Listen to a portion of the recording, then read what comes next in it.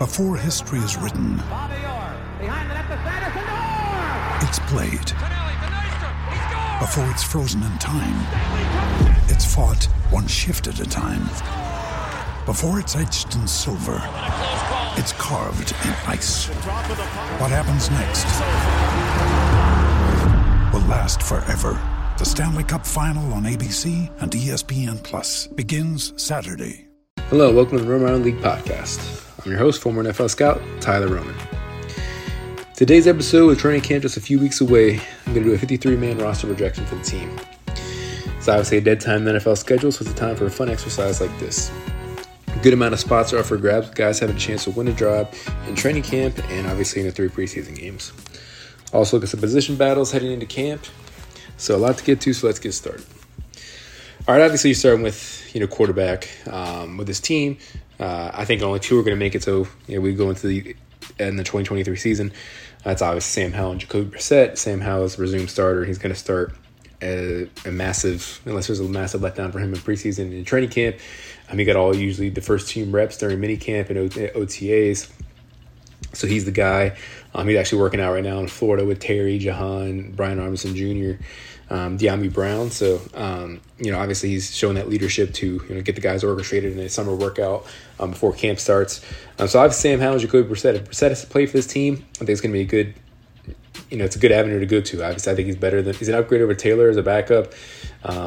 Jacoby is a very, very solid back, one of the best back quarterbacks in the league. And if he has to start 5 of his games for you, you're going to, basically keep your head above water and at least go 500 probably. So, especially with a good team around him.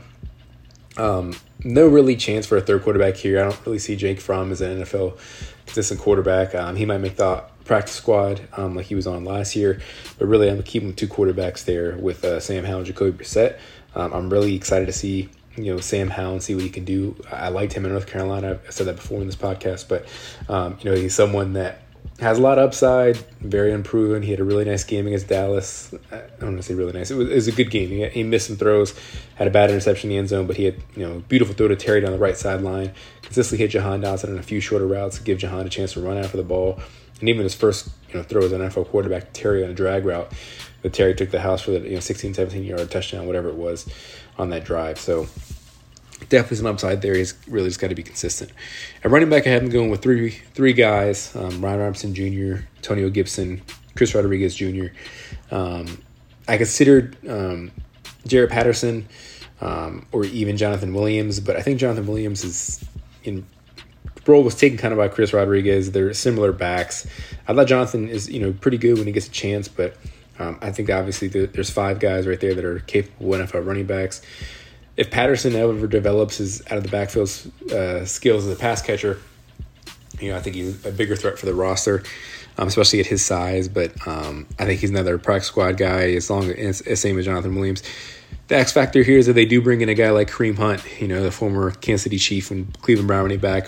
Obviously spent time with Kansas City when Eric Bieniemy was there. There was rumors, obviously, a few weeks ago that their team was keeping tabs on him, which I expect them to do. I don't really see a reason to bring him in unless, say, Chris Rodriguez has a really poor training camp or if one of those guys get hurt. Unfortunately, if Brian or Tony Gibson go down, I think, obviously, Kareem Hunt would be their first call. But at this point, I'm just going to keep with those 3. Chris Rodriguez is definitely a punisher or pounder type, like he was at Kentucky. Could see them keeping 4 guys there, but like I said, it's going to be between Jonathan Williams, and Jarrett Patterson for those last 2 positions. But definitely, 3 guys at this point. At this point in time, I'm really excited the way Antonio Gibson is going to look in this offense. I think he's going to really have a featured role, especially on third down situations. And Bieniemy's going to maybe use him in a Jerick McKinnick type role like he was in Kansas City. At wide receiver, have 6 making the team. You have 4, guaranteed. Terry, one of the top 10 receivers in the NFL, in my opinion. Jahan, who's going to have a breakout year. He's a freaking stud. They're going to have 2 number 1s by the time the season ends. I'm really, really high on Jahan. Curtis Samuel going into his contract year. Another guy I think is going to have an expanded role under Bieniemy, kind of like a gadget player, like they use Sky Moore and McCole Hardman in Kansas City. I think he's going to have that role. Dyami Brown, well, I expect he could have a bigger role this year just because of his camaraderie and familiarity with Sam Howell back to their days in North Carolina. But obviously he's not going to probably get more reps over those three ahead of him. So if one of those guys get hurt, Diamond's going to be the first one up, but I think he's going to have a deep ball role, kind of like Marquez Valdes-Scantling had in Kansas City last year. But Diamond's a guy I do really like. I liked him coming out of the draft. I just see it tough, when he has three really good receivers ahead of him. Fifth spot I have going to Marcus Kemp. The free agent signing coming over to Kansas City. He's going to take on that Cam Sims role where he's a really good special teamer, big body at 6'5". Would have liked to see them just keep Cam Sims instead of bringing a guy like Marcus Kemp, but it makes sense beyond me bringing a guy that he had in Kansas City and Marcus Kemp. And then lastly, at the sixth spot, it's going to be between Dax Milne and I think Kazmir Allen from UCLA. I went with Allen because he's a better returner than Milne. Milne's a guy that he has potential as a slot receiver. I'm not saying he doesn't, but there's so many good receivers ahead of him. He's not going to really get a chance. And when it comes to return skills, that's the reason this guy's going to make the team. You have to go with Allen. Allen has experience doing it back to his days at UCLA. He's an undrafted rookie, but definitely I think he has a chance to make this team. And if they go with 7, obviously I think Milne will be the next guy I'm up, but that's just the way I see it as of right now. Tight end, I have 4. Logan Thomas obviously is going to start again, coming off a semi-down year, but obviously it was his first year back coming off ACL surgery. Then you have John Bates, the blocking tight end, going into his third year from Boise State. And then you have Cole Turner from Nevada, the second-year player who missed a good amount of last year with injuries. But I think he's going to have a really good year this year. Everyone is hyping him up in minicamp and OTAs, much like they did last offseason. But if he could stay healthy, he could maybe take that starting role from Logan Thomas halfway through the year. And then I have Curtis Hodges making it as well. Obviously, Monty Rogers would have definitely made it if he didn't tear his Achilles, in my opinion. But Hodges is a guy that provides some similar aspects that Amani Rogers did. So I'm going to go with Curtis Hodges here to make the team at the 4th tight end. Offensive line-wise, you have 9. I have Charles Leno Jr. starting at left tackle. This is a position battle right here at left guard between Sadiq Charles and Chris Paul. It was funny when Chris Paul was traded to the Wizards. There was 2 Chris Pauls in DC for a little bit, 2 guards, obviously completely different athletes, but I digress. But anyway, Sadiq Charles and Chris Paul going to be battling for that left guard spot. Sadiq's a guy that has some upside. He was a left tackle predominantly at LSU that year that Joe Burrow had that amazing Heisman season, one of the best seasons in college football history as a quarterback when they had Jamar Chase and Justin Jefferson and all those guys. But I think Sadiq is going to win that left guard position just because he's been getting all the reps. He has a lot of potential. He just hasn't really stayed healthy. Looks much better at guard than he ever did at tackle. And this is his year to do it. This is a contract year. If he slips up, Chris Paul's going to be the first one to take those reps. But I'm going to go Sadiq at left guard. And you have Nick Gates at center, the free agent signing coming over from the Giants, a nasty guy. Definitely looks to finish blocks. Solid pickup from New York, and he's going to be a starter going into next year. Sam Cosmi, his first year at right guard after transitioning over from right tackle, where he was drafted at Texas, and where he played left and right tackle at Texas.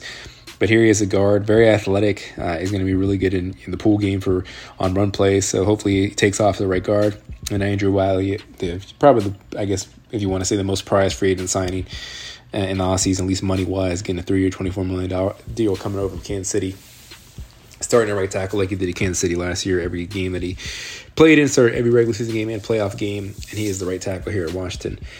Then you have Cornelius Lucas, the always solid swing tackle that can obviously come in a pinch and start for you if there's injuries. Ricky Stromberg, the rookie 3rd-round pick from Arkansas, who eventually should be the starting center in a couple of years or next year. Chris Paul, the aforementioned guard, 7th-round, second-year player out of Tulsa. And then I have Brandon Daniels, obviously the 4th-round pick from Utah, who they hope is a left tackle, but probably more fit as a guard long-term in the NFL. At D-line is a big number here. I don't know if all are going to make it, but I'm going 10 here. Obviously, you got Chase Young going into a contract here. Didn't really want him to – I wanted him to get the 5th-year option picked up. Obviously, the team looked otherwise, but I really, really hope he has an amazing year. This team invested a lot in him as a 2nd overall pick back in 2020. He has all the talent in the world. He can be a 10 to 15 sack a year guy if he hits his potential. And I think he can do it this year. I think he's going to show out for this team, show out for his home city, and get that contract extension for this team. I have all the faith in the world in him. He just has to stay healthy. And you have Daron Payne coming off the big year, the big contract extension, 4 years, $90 million.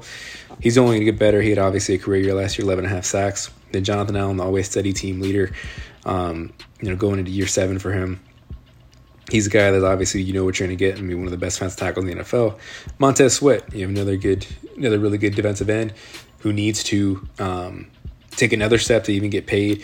He's always been consistent, having at least 7 sacks in every year of his career. Going to that 5th-year option, him and Chase, could be fighting for one contract extension. Really good friends and guys that obviously root for each other, but might be a little selfish this year trying to get that number, the high sack number, so they can get a contract extension here or a contract somewhere else. Then you have backup defensive ends, Efe Obado, who they re-signed from last year. Then you have James Smith-Williams, 7th-round pick going into his contract year. Casey Toohill, another guy going into his contract year. Then the rookie 5th-rounder from KJ Henry from Clemson. I think he's going to be a really good pass rush specialist for this team.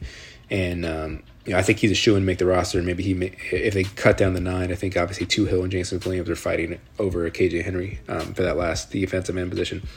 And I have 2 backup defensive tackles and Phidarian Mathis coming from Alabama. Going into his second year, obviously we didn't see much of him last year due to his knee injury. But he's a guy who they invested a 2nd-round pick in. They got to see what he has. Hopefully he can be a good rotational piece, get some good reps when Jonathan and Ron need a rest. And then John Ridgeway, going into his 2nd year, he's a Dallas 5th-round pick who they cut after training camp and Washington lucking into him after waivers. He was a really, really nice pickup for them when Mathis went down and provided really solid reps as a backup defensive tackle.